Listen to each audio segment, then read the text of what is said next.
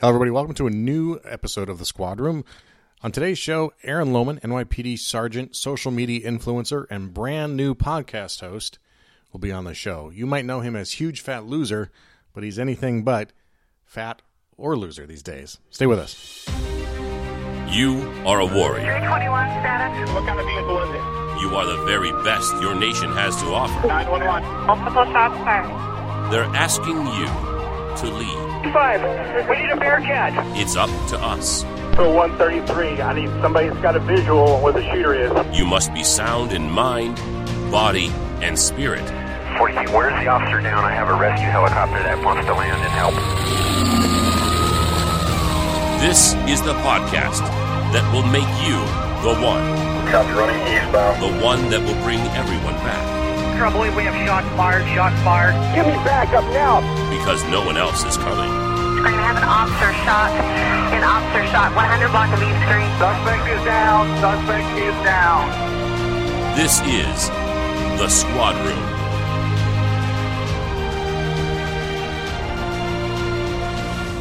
Hello, everybody. Welcome back for another episode of The Squad Room.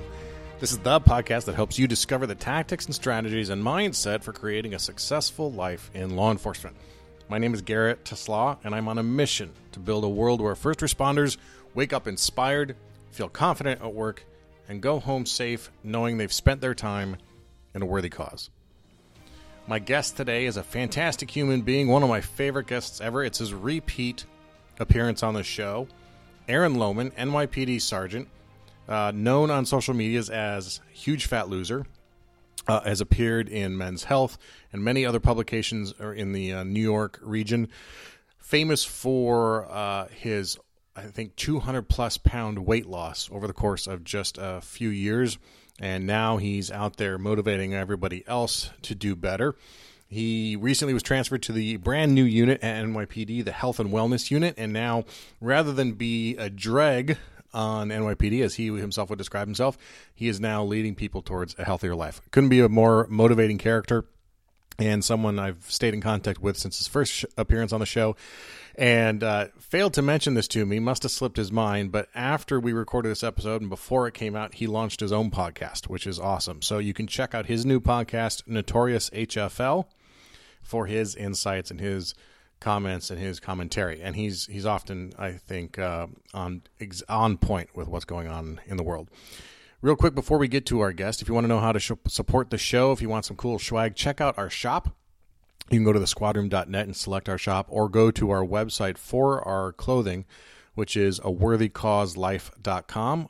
That is it's a different name, but it's the same stuff, and it's the same idea, and you'll see lots of themes from the show, from the intro here.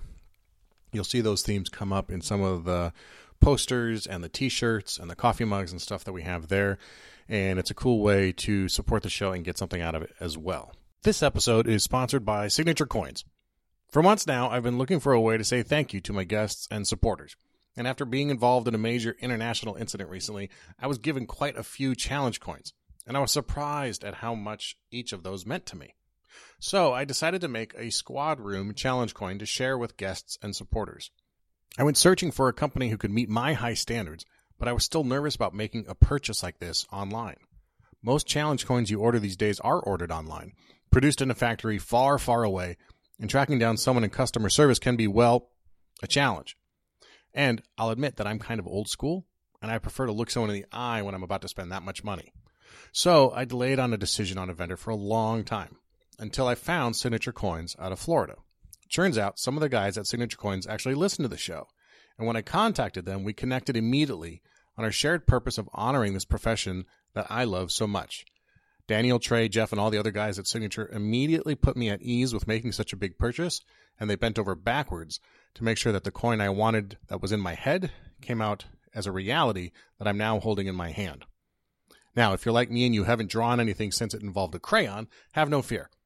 Signature Coins has 30 graphic artists on staff right in their Orlando office to help, and they don't charge a single penny to get your artwork ready for production.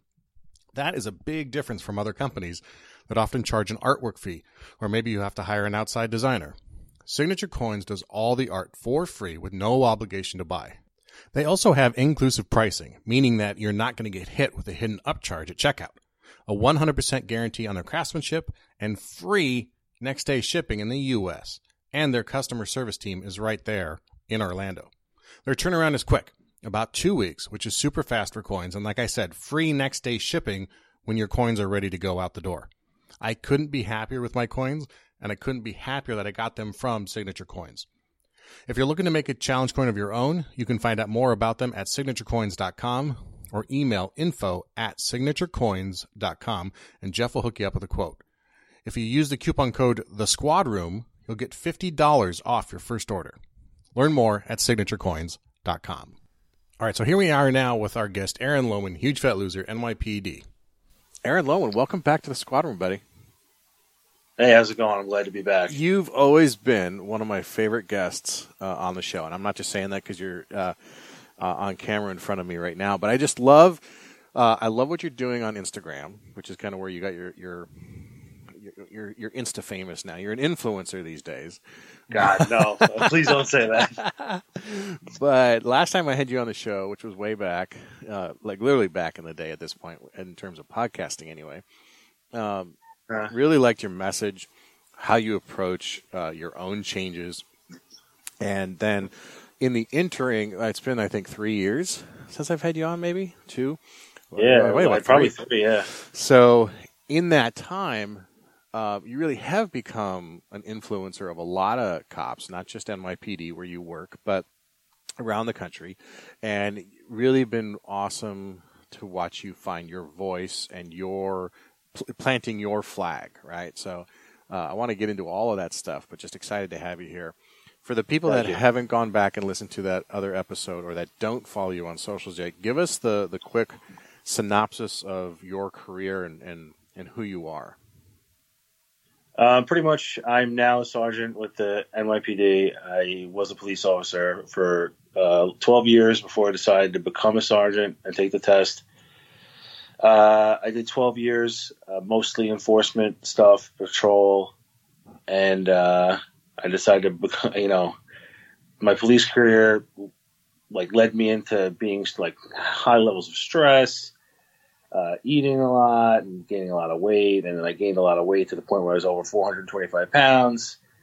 And then I had a nightmare one night and where I died at work, and I left my family alone without me. And from that point on, I just changed my diet. I started exercising every day, and that led me to changing so much more about myself and pretty much just changing my whole lifestyle, just trying to be a better person every day. Yeah, and your first appearance on the show was really when we dove in deep into kind of the tactics you used in that. But that story now of having that nightmare and leaving your family, I think that's something a lot of us have had in one version or another, or at least the thought.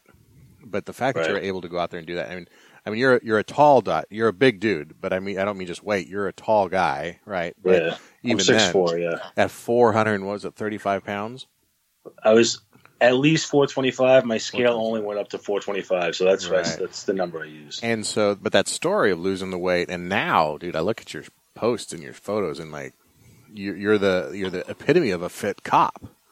Thank you. And I'm still working, but thank you. But that's part of it, right? It's like you've made this point. There's never a day that you're not working on it. You're either working on it and getting better, or you're regressing and going back to where you were. So you, of all people, are always the one out there posting those photos of being in the gym and the motivation to go out there every day and just keep grinding at it. Because I know how hard it is to listen. I know how hard it is, and even myself, as much as I've been doing it, as long as I've been doing it, there are days where I don't want to be there. A lot of those posts where I'm posting motivation is really me talking to myself, because I know that there's other people out there feel just the same way I do, and they need that little extra push. Yeah. Do you find too that now that you have an audience like this, it helps hold you accountable to that? Oh my God, so much, yes. And I recommend this to people all the time, and I say, do you really want to change? Then start a social media account, make it public, make your goals known to not only the people around you, but to the general public, because it's a lot it's easy to fail to yourself. Mm-hmm. It's a lot harder to fail in front of other people. And it's so true. Like, there's times where I'm like, the people around me definitely, like, just being, I guess, like, out there, and people will know if I'm doing it or not, if I, like, give up or not. So I have to keep going. It's definitely kept me going, for sure. Yeah. But I imagine, too, you get a lot in return. You get a lot. You must have people reaching out to you and sharing their experiences and how you've motivated them. That also must be really inspiring for you. 100%. There's days where, like, I want to shut down Instagram and just, like, forget it. You know, like, this is, like, you know, you see a lot of negative stuff on Instagram a lot, and, like, you question all the time, like, are people listening? Like, am I, like, doing the right thing? And then, like, people will send you messages of, like, you know, how they changed their life based on something that you said or something that you did or something that you posted, and, like, how you keep them going. Like, I've had people who were, like, dying of cancer, like, message me and say, like, listen, man, you keep me going. Like, to me, I'm like, dude, I'm just a guy who, like, lost some weight and, like, try to be positive and make every day great. But for you to tell me, like, you're dying of cancer, like, something way more serious, and you tell me that I inspire you, like, I literally, like sometimes I'll be in tears. Like, it's crazy. Like, mm-hmm. But, you know, it's not a just, air quotes, you know, like, because I think our community especially is just dying for authenticity, right? And dying for people to be authentic and honest about it. And, like, another thing you're great at is just, like, drop the pretense and the pretend about being the hardcore, you know, the nothing affects you kind of cop. Like, you gotta embrace and tap into the things that got you to 435 pounds, or you're never going to change it. You're never going to change it for any length of time. Yeah, absolutely. I mean, you have to listen. We're all people at the end of the day. We put on a costume to be a cop for however long, and, like, I know that there's that cliche phrase, like, "Oh, you're a cop 24 hours a day, 7 days a week." Like, yeah, you are technically, but, like, you're also definitely not. Like, you're a human. Like, when you have that uniform on and when you have it off, and, like, once you give up that shield, a gun and shield for the rest of your life, you're going to go back to being the person who you were before. So being a human and being in touch with who you are as a person is way more important than, you know, being the hardcore, you know, go-getter / Punisher skull cop, like, all the time. So I want to dig a little further into that, because this is something that I'm a little late to the game in understanding, is that, like, you're not going to fix the weight, for example, or you're not going to fix the bad attitude, or you're not going to fix the ability to manage stress if you don't fix what's going on underneath that, right? And so I'm curious for you, if you're willing to share, what were the things, and maybe the better question is how you were managing stress through eating, right? Correct. And that's, I think, a super common, whether you go so far as call it an addiction or a habit or a crutch. That's such an easy thing for people to gravitate towards. You know, it's like, you can get away with not drinking alcohol for your whole life, right? Like, that's easy, but you have to eat. And so it's so easy for our any community, but our community, to go towards the food. And I think then you add to that the whole, like, squad dinners or squad breakfasts, and then the donuts that come into the station. And there's almost a cop culture around food, right? I mean, 100%. The joke is you go to a new town, you ask the cops where to eat because they know all the good places, right? Yeah, absolutely. So, I guess my question in that then is, like, how did you go about addressing the underlying issues that resulted in the outward appearance of just eating too much? Here's the thing: is, like, I didn't even know that I had those issues until I started taking care of my nutrition and working out. As I started working out, I realized that I was less stressed out, that my mind was more clear, like, that my thoughts were more clear. So it led me into, like, almost more of, like, a self-discovery. It's like, why am I less stressed out now that I'm working out? Like, why is, you know what I'm saying? Like, and then I started looking at, and another thing is this. Right around the time that I started working out and getting in shape, I had just gone through something like really, really shitty in my career. Am I allowed to curse? I'm sorry. Absolutely, yeah. Okay, all right. This is a show for cops, man. I forgot. I wouldn't have a podcast if I could. So I became, when I first got sent to the command that I was at, I was a very unhappy, unmotivated, angry, miserable guy, hated the job, hated the career, hated everything about it. And then I started working out, so it got better. And then you know what happened is I met a cop who was exactly almost in the same scenario that I was in. And I saw how he was being.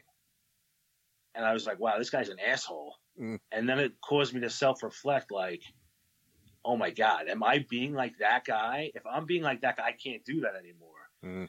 And like, I progressively started to see, I used to be the angry, like, ranting on Facebook guy, like everybody hates the cops, fuck the public, like all this like stupid shit that I look back at now and I'm like, I didn't really feel that way at all. I was just angry at myself for like losing self-control, like putting my whole life in my career where, not putting enough time in my family, not putting enough time in hobbies that I enjoy, that like I started lashing out at everybody and just being miserable towards everybody. And like the second I started to like realize that and dissect that in myself, which is hard to do. Yeah. It takes a lot of I'll tell you this right now, like losing weight, getting healthy, that stuff to me that's hard, but it was way easier than like self-reflecting and dissecting yourself as like a person. Totally. And a lot of people can't and won't do it. And that's why you see so much arguing and fighting on the internet, like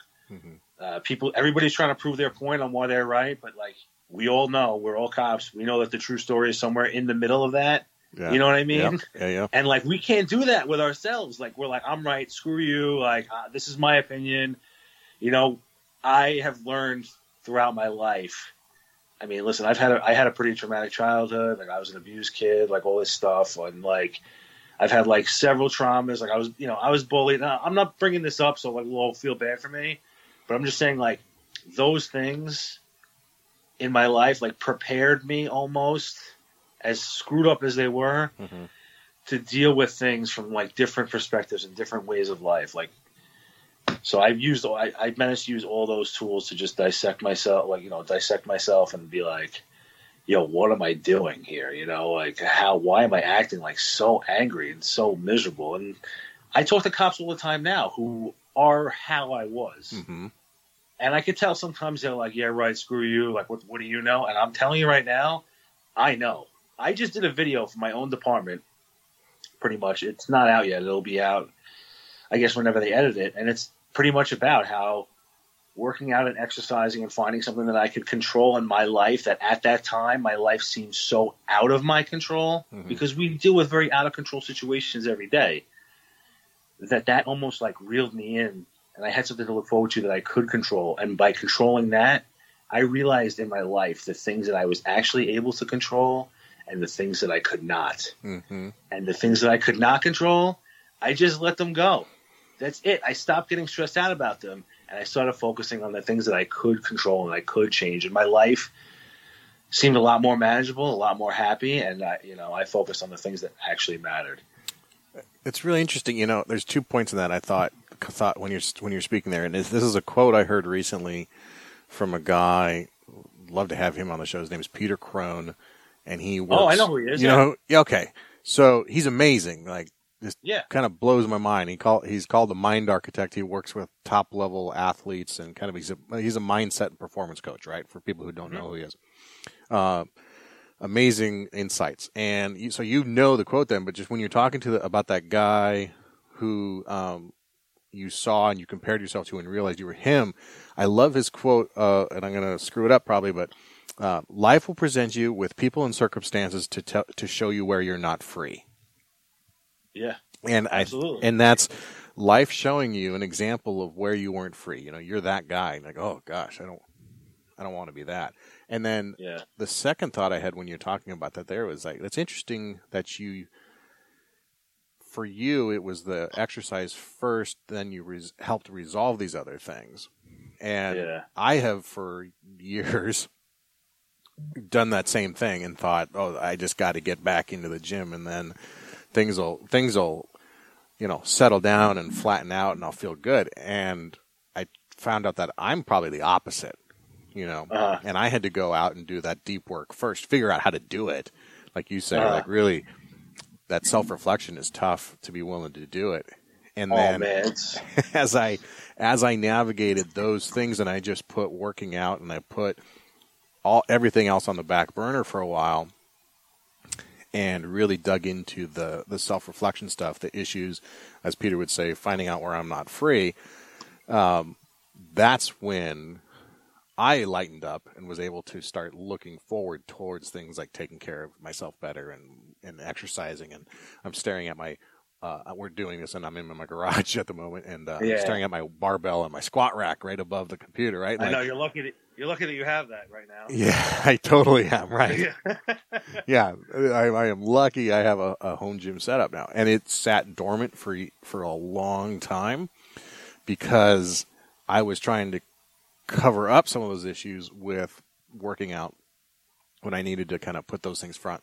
And so I bring that up only to show people or demonstrate to people that it might happen either way, and there's no right or wrong way, but to be prepared as you begin an exercise routine to realize that you might end up, stuff is going to come up, right? As you start working out, as your body feels better, as your sympathetic and parasympathetic system are able to activate more, things are going to come up that you're going to have to deal with, Yeah. It's pretty wild. No, it's true. It's really wild. So it is. It's like, and it's funny. It's like I do meditate sometimes, but I'm not like one of those like spiritual like meditation like yoga people. I've done yoga. It's great, but my captain is a certified yoga instructor, and I have another certified yoga instructor in my unit, and like they're more spiritual than me when it comes to that. And it's like, but like to me, like working out is almost like the same thing. Like I work out by myself 99.9% of the time. Mm-hmm. So it's really just me. I'm alone with my own thoughts. It's almost like the same thing as meditating under heavy weight is what I call it. And like you really think about things, and you start to like be alone with your own thoughts. And like, it really, I don't know, it really helps me. Iron therapy, Yeah. And I think, I think any of those things, I would encourage people to do anything alone, because the first thing you got to do is eliminate the external noise, right? Whether that's chatting with your buddy, or being in a gym with lots of other friends, or doing a team sport. Like, if you really want to tap into those things, eliminate the outside noise so that you can then pay attention to the inside noise, which is inside your own head between your two ears, and then you're able to start quieting that noise too. So for some people it's hiking, or it might be biking, it might be iron therapy, lifting weights. It could just be walking, right? Yeah. But something where you're able to quiet the outside world. And a lot of these things are going to come up, and then you get them out and it feels a lot better. So much better. When we talked last, at least, on the record, you were kind of on the fence about promoting to sergeant, weren't sure if you were going to do it or not. And you mentioned earlier that you're now a sergeant.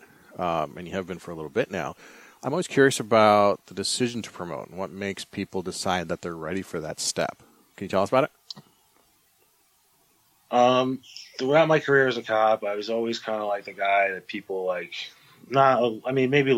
ask questions. I'm not going to say looked up to, because I feel like that's like promoting myself as being like this like guy, but I'm not that type of person.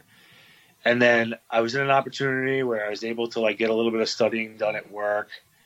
And I had two cops that I worked with, my former partner, who I also met at that time when I was being a negative person. She was such a positive light in my life that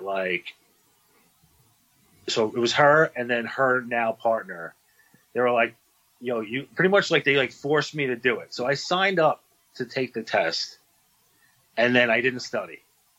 And then what happened was there was this like scandal involving like the testing process. So they pushed the test back like 6 months more. So I didn't start studying until that point, until they announced that they delayed the test. I was like, you know what? I'm going to start studying. They delayed the test. I'm going to start studying. And everybody else was like so far ahead of me studying. And I just I studied. I took it seriously. I took all the, like, I don't know how it is out by you, but by me, there's like tons of promotional classes and things you can learn. And I really took it seriously. I really studied, and I wanted to be different, and I wanted to get promoted so that I could put forth like all my, like, I've been through so much shit on this job that, and in my life, that like I just wanted to be a boss, a supervisor, or whatever, leader that people could come to with anything. I wanted to be different. I wanted to be like, I don't know. At my first roll call, I pretty much said that none of us know everything, right? I got promoted, and yeah, sure, it gave me this rank. It gave me like the stripes on my sleeve, and it is what it is. But I don't know what it's like to be a cop in this command. You guys do. And we all know a little bit.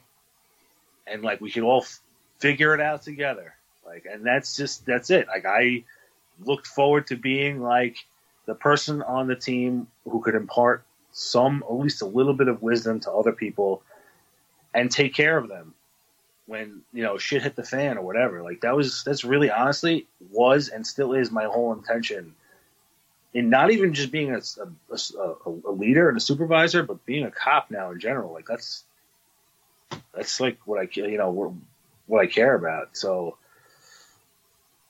I wanted to be the complete opposite of every asshole boss I ever had. For some reason, how it is a lot of times, I don't know how it is by you, people take promotion exams, they get promoted. They were one person when they were a cop.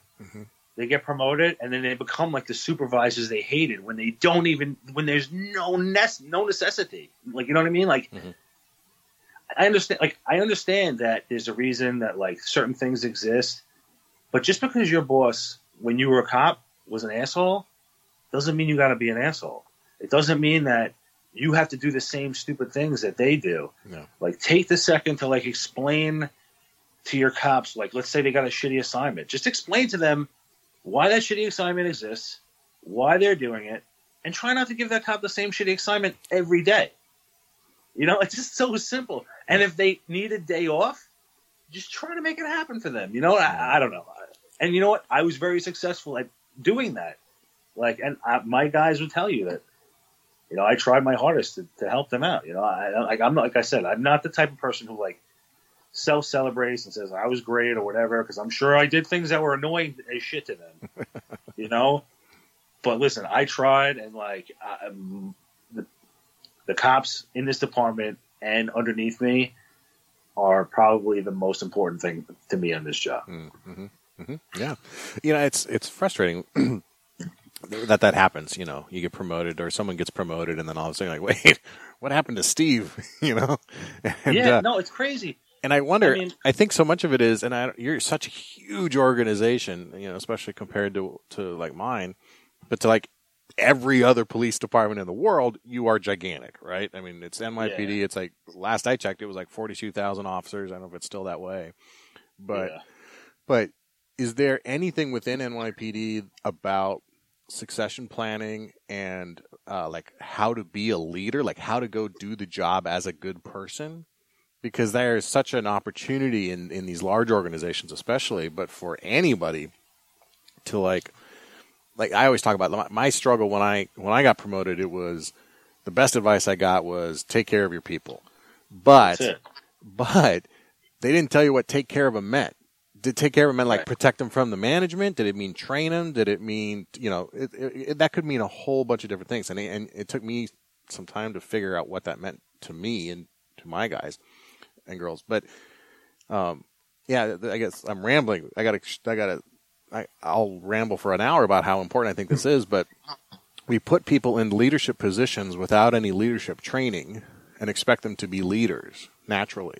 And you and I both know that leadership is not it's not about a test. It's not something you can check, D all of the above and this guy's a leader, Yeah. Of course. And it's not something that you can learn on the job. I absolutely believe it's something that is ingrained in the person. You either have it in you or don't. And I do think that most everybody has the ability in them to be a leader. I refer to every listener of the show as a leader, right? But how do we tap into that and then encourage people to become leaders? That's such wrapping your head around that challenge. So what does NYPD have for your people who get promoted? Whenever we get promoted, we go through like they call it, it's leadership training. It's like every rank has it. Every rank has their own type of leadership training, you know, and listen, some of it's good, some of it sucks. And even the good stuff, if you're in that class and you're checking out and don't give a shit, it's just going to go out the window. And you're like, yeah, you'll yes this instructor to death, but then you're just going to go right back to being how you were as a person. Or because I'll tell you what, when I sat through leadership training, there were some good pieces of advice in there that they gave us. But then you go to a command and I don't know, whatever it is, like you become a sergeant and then like maybe your lieutenant's a dick and whatever, or your captain is not great. And a lot of guys, instead of like being like, okay, I'm going to take one for my people underneath me, which is what I would do every single time. They're like, no, shit rolls downhill, too bad. And you know what I mean? And like, I've never been and never will be that type of guy about that life. And I say this, I will stand in my commanding officer's office for 6 hours while he screams at me. And then I will not say a single word to my cops. If I don't think that they did anything wrong, I just won't, you know? And I just think that is something that's just, like I said, traumatic childhood. Like I could just like sit there, I could take it and like, all right, see you later. You know, as long as my guys are getting out there, getting the job done and doing it right, and nobody's getting hurt, and they're not being reckless and like violating like crazy procedures and breaking the law. Listen, man, I gotta have their back, and that's it. The job's way too complicated and like way too like crazy to just, you know. You know, I remember when I got promoted, it was like the memo flew, but I wasn't wearing stripes yet. So it was like, like a 2-3 week period or something like that. And I remember just having a conversation with someone in the parking lot at my station who pulled up, and I'm walking out for the day. And they asked me what I thought, what would be my biggest thing, or the biggest challenge to when I made sergeant. And I kind of shrugged and said, I think the job is pretty easy. You just you go out and you follow case law and you follow policy and procedure and you use common sense and you're good. And I made a comment about how I was going to a squad of veteran officers, and like they're all self-sufficient and they're kind of on autopilot. Like, I'm good.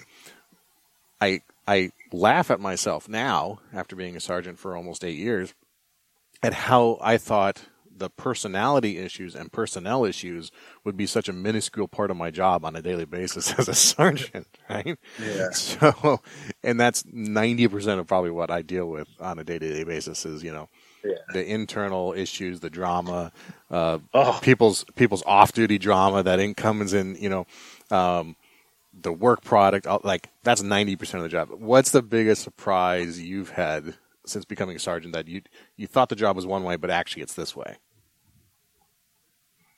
I would say one of the things that if guys need a day off, I was always under the assumption, like as a cop, like, oh, I need a day off. Oh, you got denied, and that was it. Like, admin denied you the day off, and that was it. I didn't realize that there was a way that, like, you as a sergeant could, like, hook your guys up and be like, hey, listen, I'll take, like, there's ways to do it. Now, I didn't learn that until I had a guy, obviously, who was more senior of a supervisor than me. The guy was awesome. And he pretty much like taught me. I saw him do it, and I'm like, oh, you know what? You could do that. You know what I mean? Like, things like that stuff surprised me, that you could actually help your guys a lot more than I guess I was being helped as a cop by a supervisor. So, but the hardest thing to me to be a supervisor from being a supervisor is I guess not trying to like not expecting your cops to be like the same type of cop you were, really. Like, you know what I mean? Yeah. Like, and yeah, that's it. You know, every cop has their own individual personality, their own way of doing police work, and then you just gotta like remember that as long as the job gets done and gets done properly, it doesn't matter really. Like, you know. In ancient Rome, soldiers would step into battle to fight for the empire, but they also had bills to pay and family back home to support. Doesn't that sound familiar? Well, if soldiers performed well in battle, they would be paid in gold coins. If they performed with exceptional valor, they would be given an extra coin. Legend has it that this coin was often minted with the name and symbol of the legion in which they served, and that soldiers would hold on to these coins as proof of their bravery. This made their coins a prized possession. Throughout history, unique coins have been part of nearly every warrior tradition. There's a story from World War I in which an American pilot was held captive as a German POW and stripped of all of his personal identification. He escaped the POW camp, but was detained by the French, who thought he was a German spy. He carried with him a coin with a symbol that one of the French soldiers recognized as that of an American squadron. The coin saved his life. Challenge coins remain an important part of this warrior tradition, including those in law enforcement and the other first responder professions. Signature Coins out of Orlando, Florida is my choice for challenge coins for the squad room. Their staff of artists can create and make most any design a reality, and their quality is top-notch. The people at Signature Coins are complete professionals like you, and they take their jobs seriously. Quality is their priority, and I can tell you that it shows in the squad room coins that I ordered from them. You can check out their handiwork on my Instagram at The Squad Room. For more information or to get a free quote with no artwork fee, check out their website at signaturecoins.com. If you use the coupon code The Squad Room, you can get $50 off your first order. That's signaturecoins.com. Now, back to the show.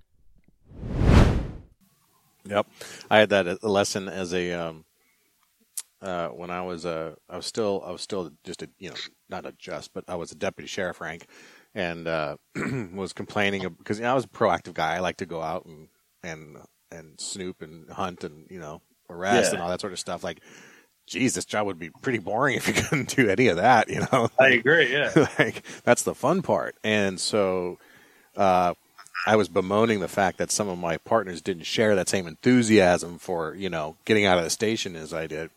And I had a what we call senior deputy with corporal, basically, pull me aside and just be like, look, man, not everybody can be a Garrett, And I thought, well, why not? Like, I'm out here, I'm producing and I'm making good arrests. Like, yeah, we should expect more. But it was one of those things too that I got into the sergeant role and realized, yeah, no, you can't have a squad of all the same high performance or high go-getters, highly proactive. Like, it's pretty rare to interact with a group that's that cohesive. We're just, like you said, we're humans. Like, we're all different people. And not only that, like, it's like, yeah, you might be really great at like going out and finding bad guys, Mm-hmm. but you might really suck at handling your jobs on the street, like the aided cases. You know what I mean? Yeah.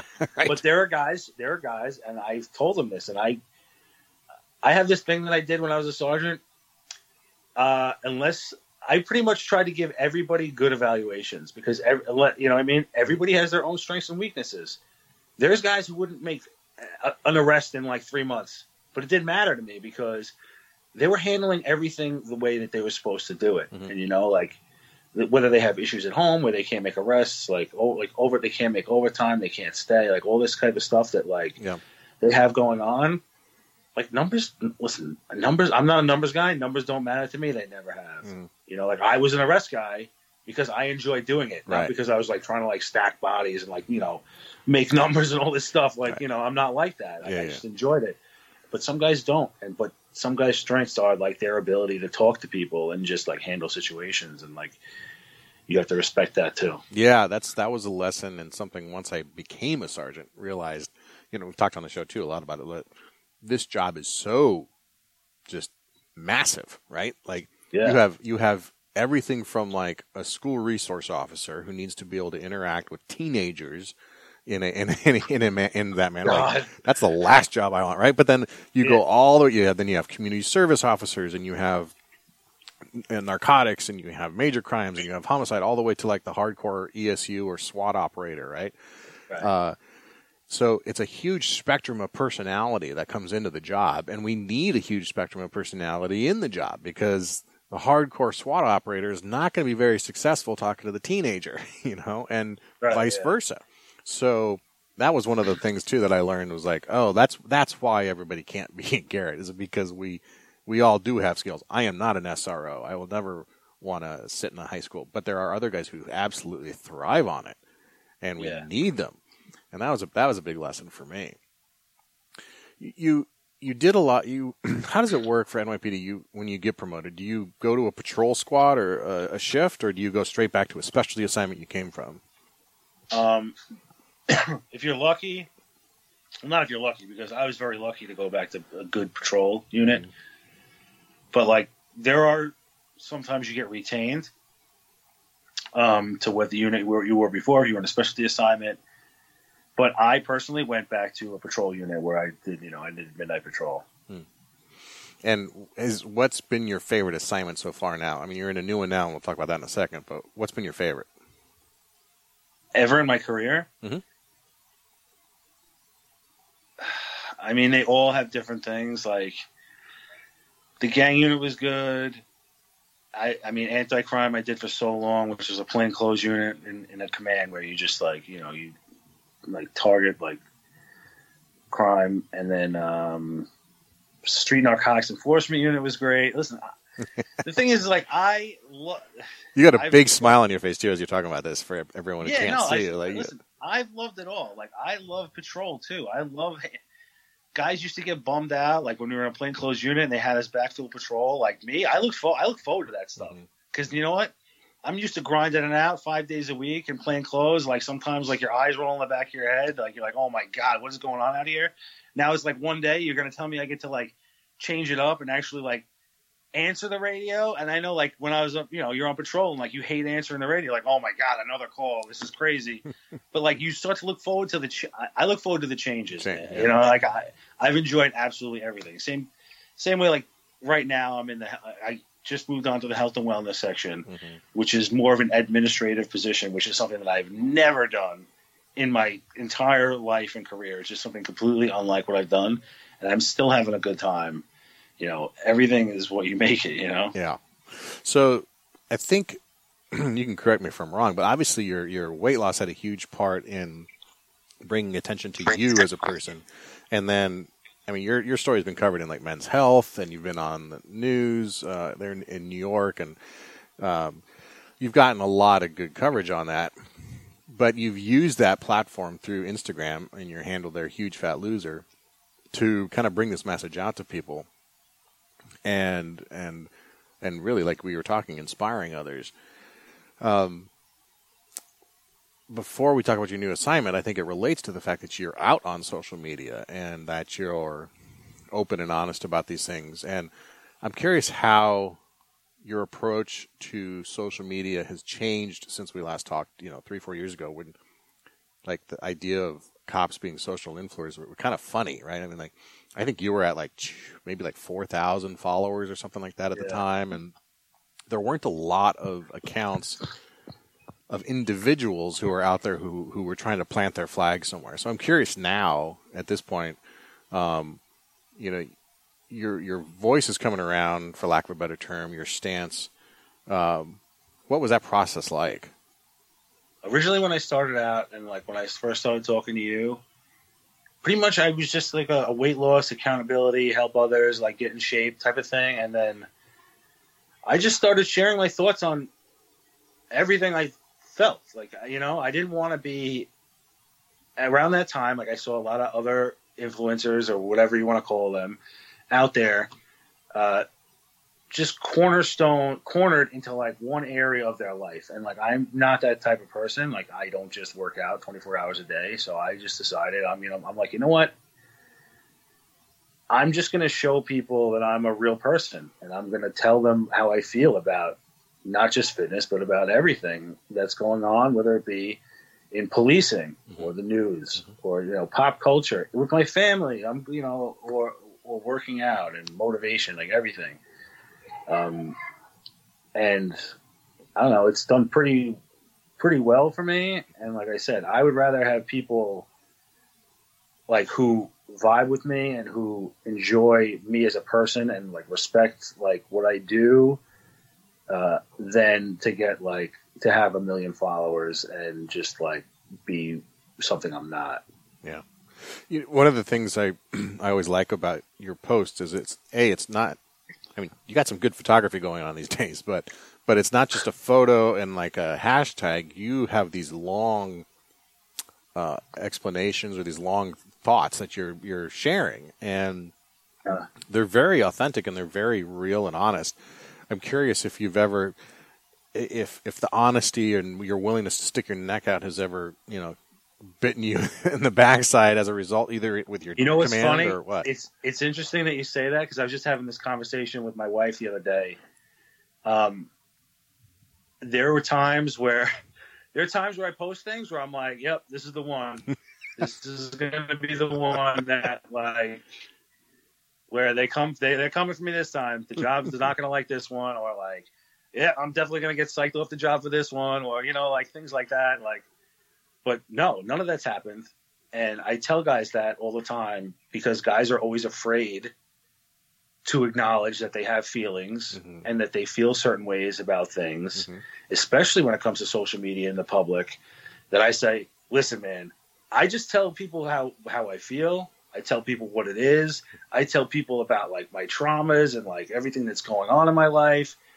And the job knows. I'm sure that like every department that investigates our officers follows me in some way on social media to see what I'm doing and what I'm posting. And it is what it is. Mm-hmm. And anybody who's on my job who is an influencer could tell you the exact same thing. Yeah, they know. Yeah, yeah. NYPD's got. I mean, you guys have a good handful. You're so big. You've got a handful of pretty popular guys.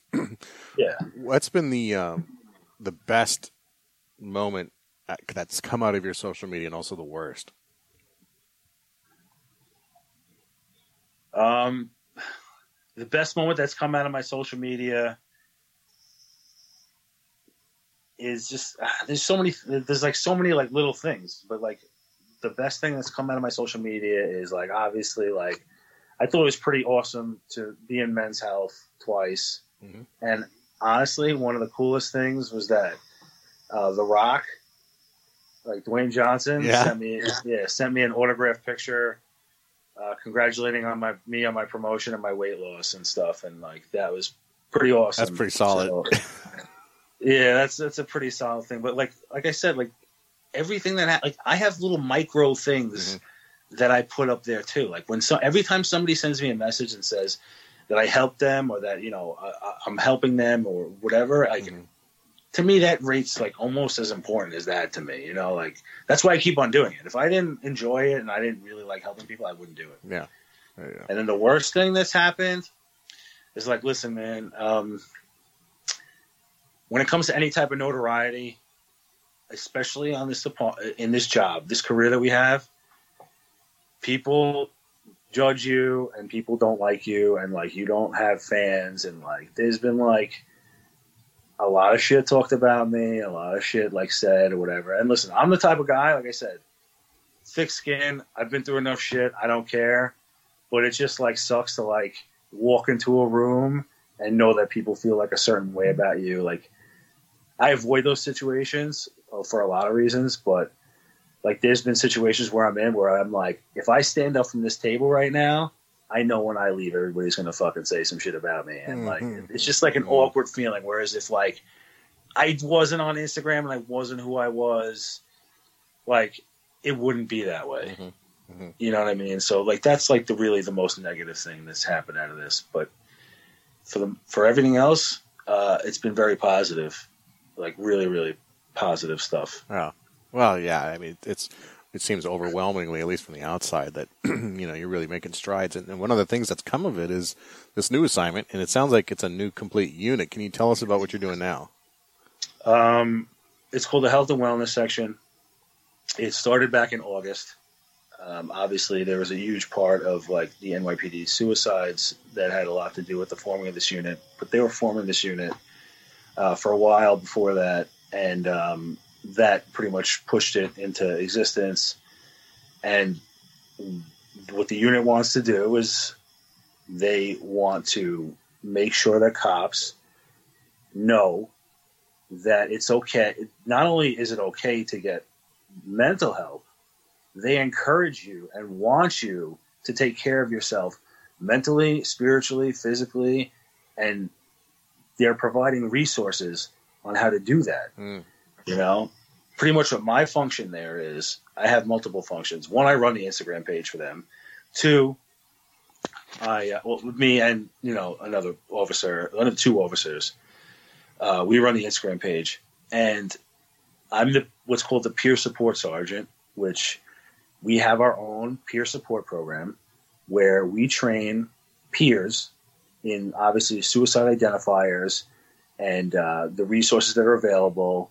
And, you know, we run them through a bunch of exercises and like gratitude and all this stuff and mindset and all these things. And then we also, obviously, we provide them with like the ways to like it's workshops and I'm telling you, it sounds like, I'm going to make it sound like, oh yeah, well, what does that do? Well, I'm telling you, they'll make you sit across from somebody you don't know, and they'll tell the person, they'll put you in a scenario, and the person across from you will be like, I want to kill myself. And like, you have to like, be like, okay, well, what do I do now? Like in real life, you know, like, and it's kind of, it's good. And, you know, they train us, you know, we train them in like ways to do that, ways to get them help, ways to, you know, provide resources for them. And so there's that, which is great. And I also obviously deal with some of the fitness and nutrition stuff. So we're going out to precinct commands and like teaching guys how to work out, teaching them like what to eat, you know, and like what to eat properly, about nutrition. We offer yoga classes for free on like NYPD, like job time.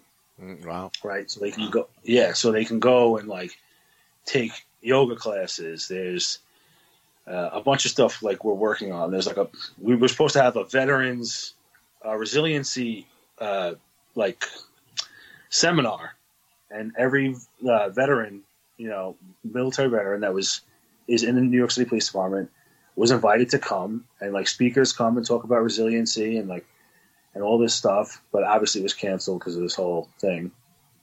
We have a retirement coordinator that helps people transition into retirement, which is a huge thing.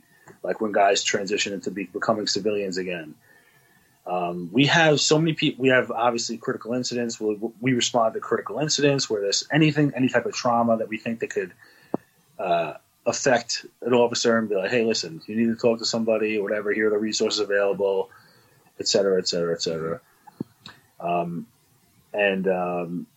We want every member of this department to know that we care about them and that they should be taking care of themselves, and that we encourage themselves to take care of themselves in absolutely every way possible. It's so great to see the largest police force in the country, you know, approaching such a massive issue in such a proactive way, you know? Yeah. And I can only think that, especially down the East Coast, if it's anything like it is here in California, when LAPD does something, it trickles out to the rest of us, you know, oftentimes pretty quickly. Hopefully the organization of NYPD is going to move that down the coast and out east and out west faster than fast, because it's such a unique approach. I'm not aware of another large organization anyway that's done it that holistically. You know, everything from yoga to the retirement coordinator, and I think those are all big things. Huge. Well, not only that, we have people in our office that are working on changing department policy to make things easier on our officers. Mm-hmm. And we also have our own psychologist that will obviously be taking referrals and all this other stuff. And, you know, I just think it's just stuff that's like super important, especially when it comes to changing policy to make cops' lives better. It's just such a huge thing that just needs to be done. And like I said, the chief of the department, the police commissioner, they come to these peer support trainings, and they are 100% on board with what's going on. That's key. You know, yeah, 100%. And you know how cops are. Cops can be negative, and I would have been the same way 4 or 5 years ago, and I would have been like, "This is stupid. This is dumb. This is just a cover your ass thing, bullshit." And I'm telling you right now, from the inside, seeing it, it's real, and they definitely support us. Well, you're certainly in one of the most unique positions of someone who can go into that position too, because you were, like you said, 4 or 5 years ago, the guy that you're now trying to go out and reach out to, right? You can you walk that walk and talk that talk better than anybody because you were there. Mm-hmm. You know, one of the things we get to, I'll wrap up and have everybody, have you tell everybody where they can find you, but one of the big elements of the show, and I don't know if you've listened since the last time you were on, but I talk a lot about be the one, right? And so it's a quote that I have cut up and spliced up, whatever. But it's an old quote. It's a famous quote from Heraclitus, a Greek philosopher and warrior back in the day. And the quote is, "Out of every 100 men, 10 shouldn't even be there. 80 are just targets.